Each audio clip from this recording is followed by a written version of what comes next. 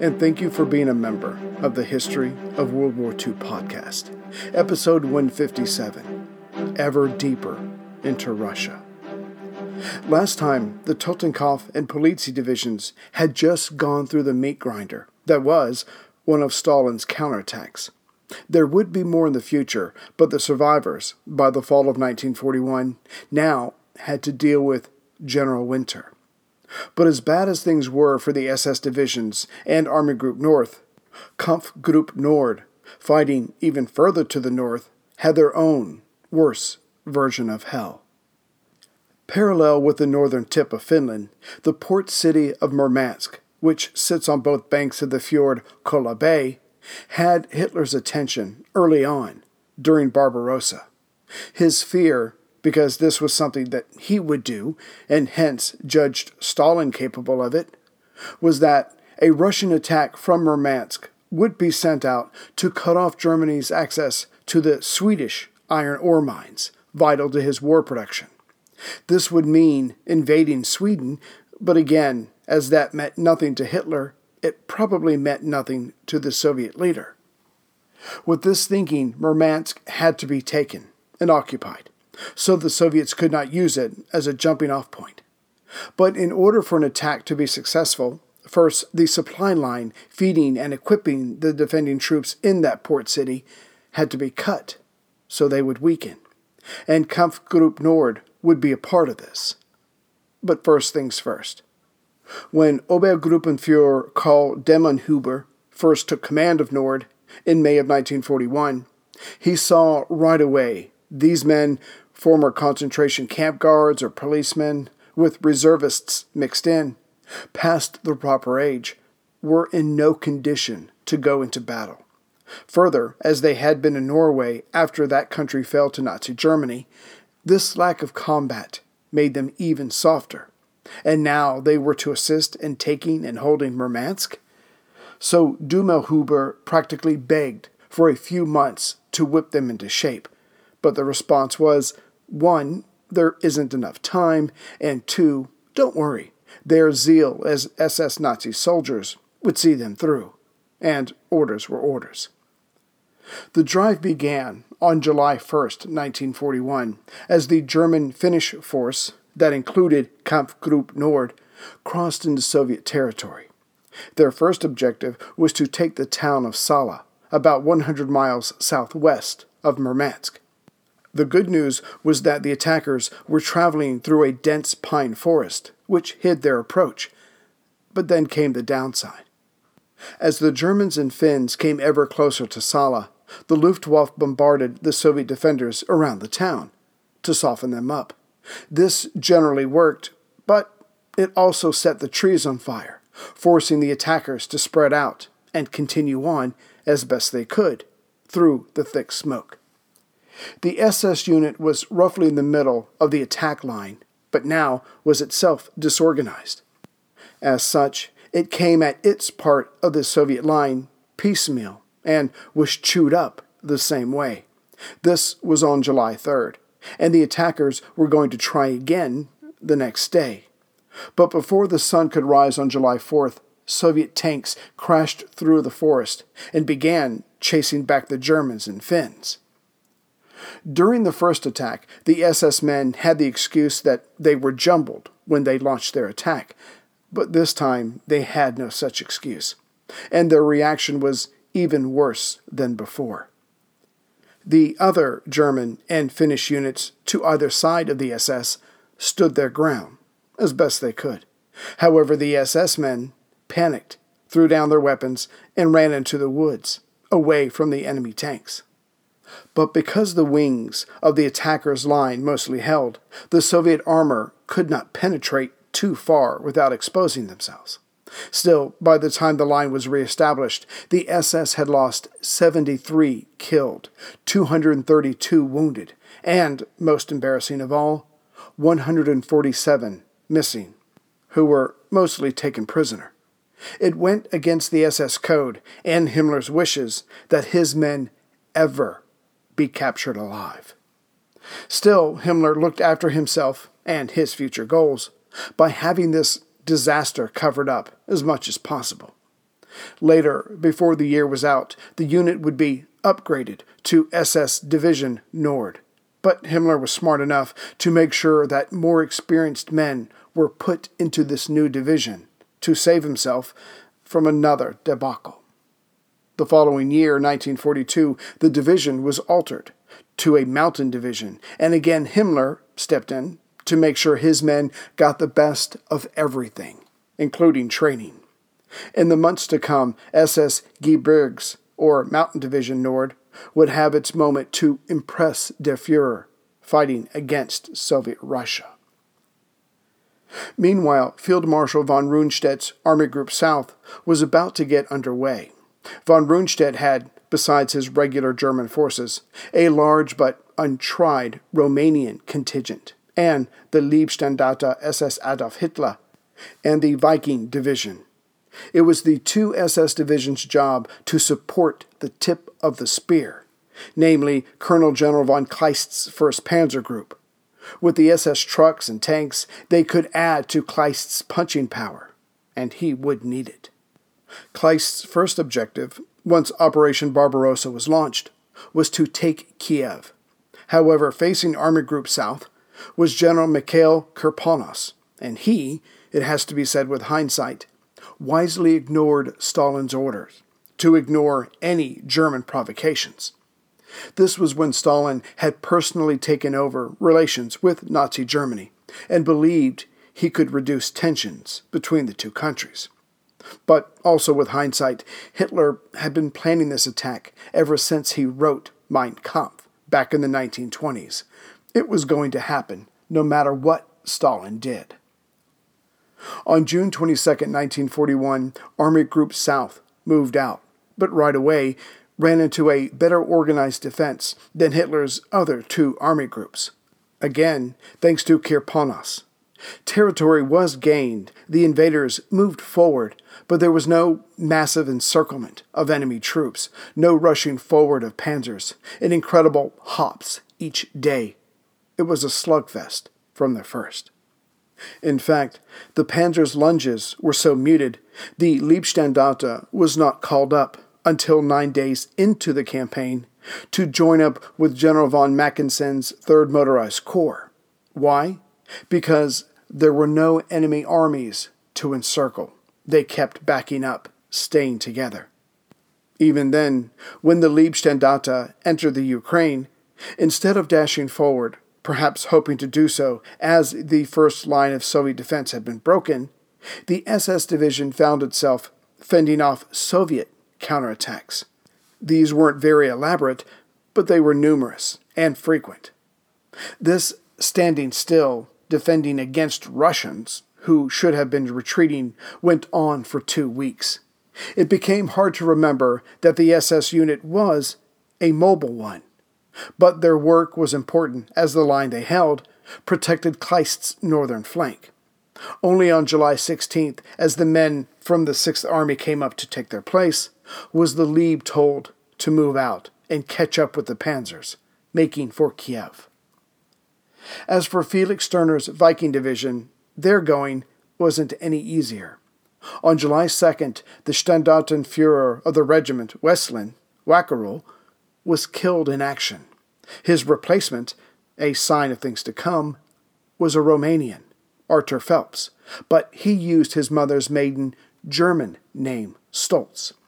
He was not German, a bit old for the job, but a fervent Nazi, and would work well with Steiner's vision of a more flexible SS division. Then came a series of achievements for the SS divisions that would make Himmler proud. As the Axis forces came ever closer to Kiev, 2 Soviet armies found themselves cut off from the overall defensive line. Rundstedt had decided the time had come for his army group to have its first massive encirclement. South of the Ukrainian capital Kiev, at Uman, was where the trapped Soviet armies were located, and to the south of them was General Stupnagel's 17th Army, which had Romanian, Hungarian, and Slovak elements. Kleist was ordered to take his panzer group and approach Uman from the north, thus trapping the enemy forces. The two German panzers met on August 2nd. The trap had been closed. Right away, the Soviets tried to break out, but the Axis forces, along with the Liebstandarte, kept them in check. Also, the Viking division was to the north of this encirclement, making sure that would-be rescuing Soviet forces did not attack the panzers from behind. Praise was passed all around as 100,000 Soviets were killed or wounded, and another 100,000 were taken prisoner. With this done, Steiner decided for himself to take his Viking division on the offensive, and he used his connections to get the Luftwaffe, currently at its height, to bomb and strafe all before them. The Army's Panzer Regiment was delighted and went along. The Soviet defenders before them dropped everything in order to retreat faster. This continued until they reached the River Ros, about 55 miles due south of Kiev, where the Soviets had set up a sturdy defensive line. Still, this was no match for the concentrated firepower of the panzers and the Stukas. The retreat began anew. Yet this fighting was not without casualties. Stolz's Westland Regiment, which had helped tremendously with this latest attack, inflicted impressive casualties, but lost some of their own men in the process. Stolz had to report the loss of 92 officers and 360 men wounded. The good news, relatively speaking, was that the inferno that is warfare brought the unit of German, Dutch, and Flemish troops together. They were now their own band of brothers. As the leading units of the Viking division moved on, their comrades, the Einsatzgruppen troops, got busy within the town doing their job, namely eliminating the Jews of the town. As the Soviet defenders were driven further away, some 1,000 Jews were executed. By now, the SS field troops and the SS death squads were working in harmony, regardless of what Waffen-SS troops said after the war. The first half of August were good times for the SS Viking Division. Now a part of the 3rd Panzer Corps, they had the enemy on the run, hitting demoralized enemy units that were only fractions of their former selves. Then the men on the Viking turned south as they marched along the western side of the Dnieper River, near the Great Bend at Dnipropetrovsk. But these heady days of working with Kleist's panzers ended when Hitler suddenly ordered most of the 1st Panzer Group north to help with the massive encirclement east of Kiev. Not until mid-September would the panzers return. Until then, the SS were the ones who had to continue the drive. Yet the return of the panzers would herald great news for the 11th Army of Army Group South. Getting back to the Liebstandarte Division with Rundstedt's Army Group South, they were ordered to take a town on the Black Sea. Reaching the coast, they engaged with the defenders and overpowered the Soviets. The port city fell on August 19th, but it was what they discovered upon entering the town that would dominate the next few days of their lives. In one storehouse, the mutilated bodies of German soldiers were found. Dietrich, incensed, wasted no time in telling his men that for the next 3 days he did not want to see any prisoners taken alive. At the end of 72 hours, some 4,000 enemy troops were killed as they tried to surrender. Just after this, the Liebstandarte was given a chance to rest, its first since the invasion started. For the next 2 weeks, the men helped repair their equipment, at least half of which, their vehicles and larger guns, had become inoperable from the fighting of the last 7 weeks. And just as important, another 674 men were brought up to replace their losses. And this fresh blood would be needed, as the division was to join General von Schaubert's 11th Army as it crossed the Dnieper to begin the invasion of the Crimea. As the Germans were almost to the land bridge of that peninsula, General von Schobert was killed when his plane crashed. He was replaced by General Manstein, and the assault went on.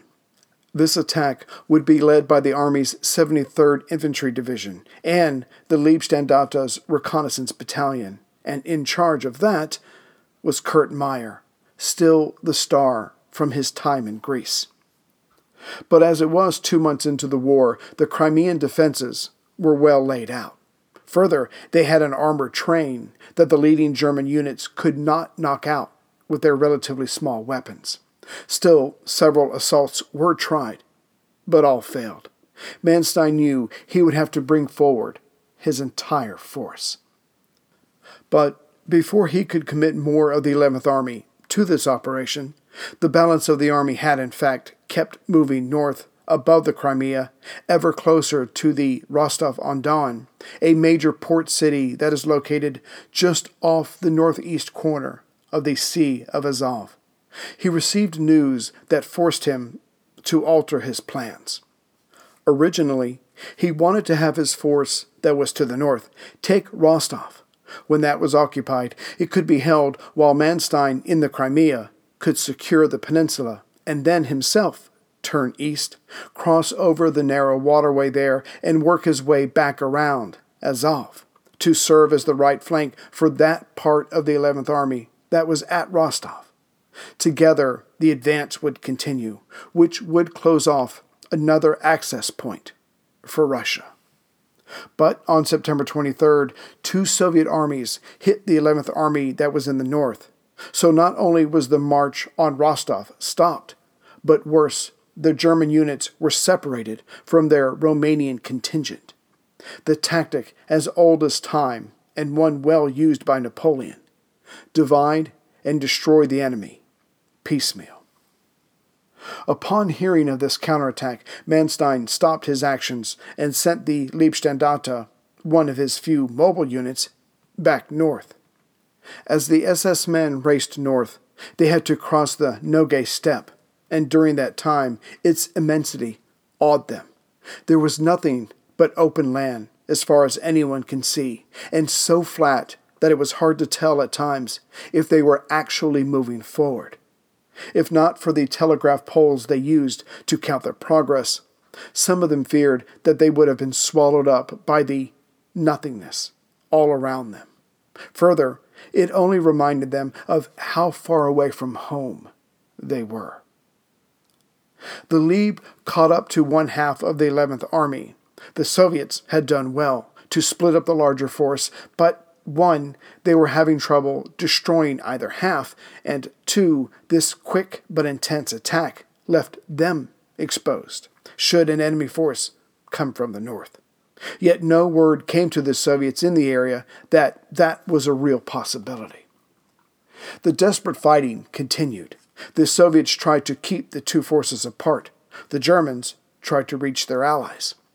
Then, as if it were a gift from the god of war, Mars himself, General von Kleist's panzer divisions, which had finished up helping in the north and was now on the eastern side of the Dnieper, came barreling south. First, he had cut the Soviets' communication lines with his panzers in the area.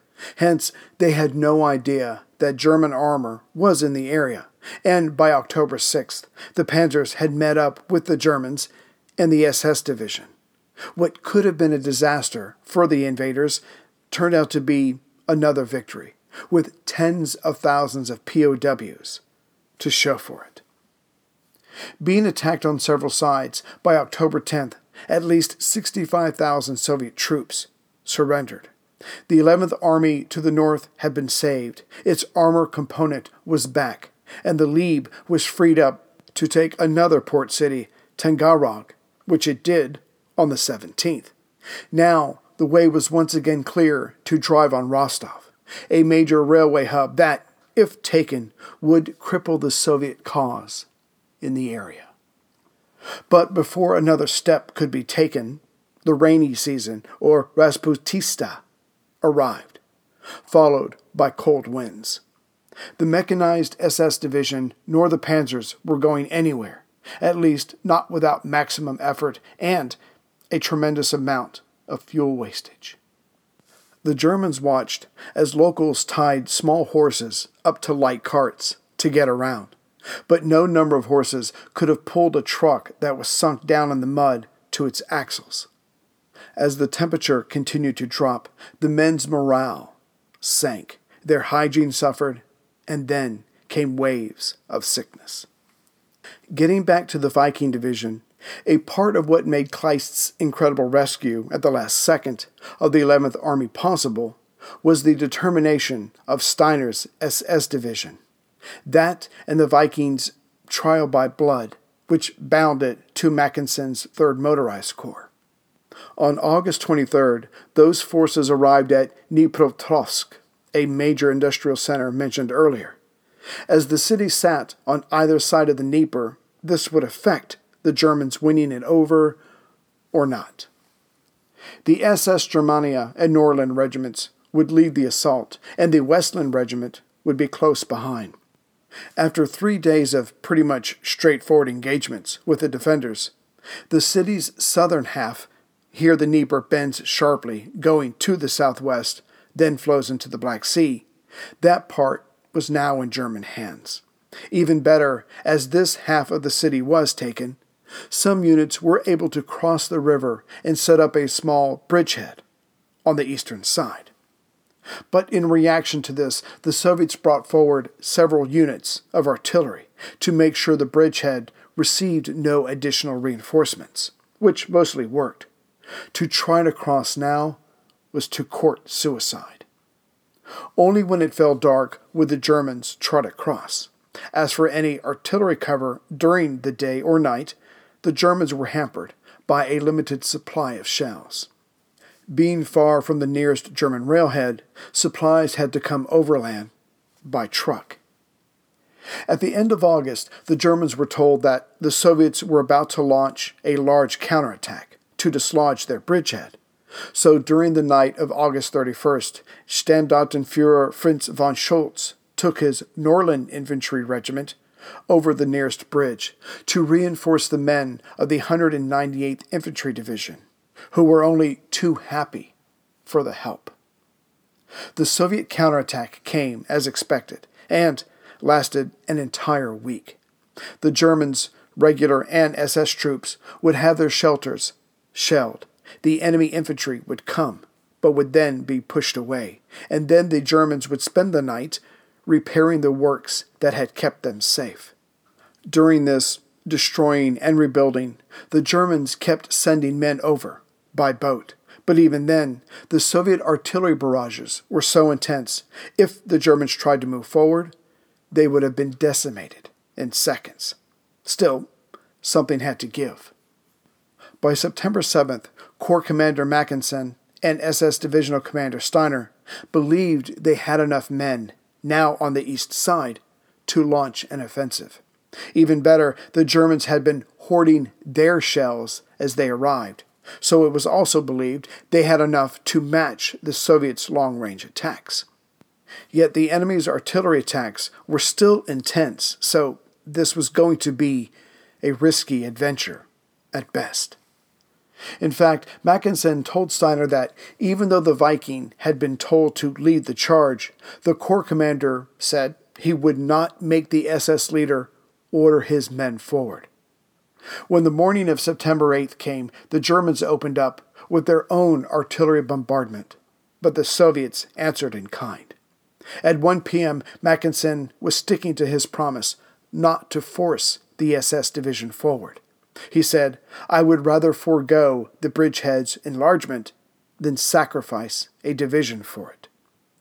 The question for Steiner was, how much would he sacrifice for the fatherland, for Hitler? But just before he had to make that call, either way, the Soviet shells started coming less frequently. The Germans kept up their attacks, so Steiner ordered his men forward at 2 p.m. With the German artillery leading the way, the Germania and Westland regiments began making their way further into the northern half of the town. It took 2 days, but the Soviets were pushed out. the Germans were free to cross the Dnieper. As the eastern side of the river was safe in this area now for the Germans, when Kleist came through to get back to Army Group South, his passage was made that much easier. The invasion of this part of Russia could continue. Epilogue. The picture that you see as the cover is called the Alyosha Monument, to the Soviet troops that defended Murmansk in July of 1941. The soldier himself is called Alyosha, an affectionate diminutive form of the common name Alexei, like John Smith. The soldier faces west, towards the Valley of Glory, where the fiercest fighting took place. Next to the statue is a stone slab of polished granite. The inscription lists all the units involved of the area's defense and ends with, "We honor their defense of this land."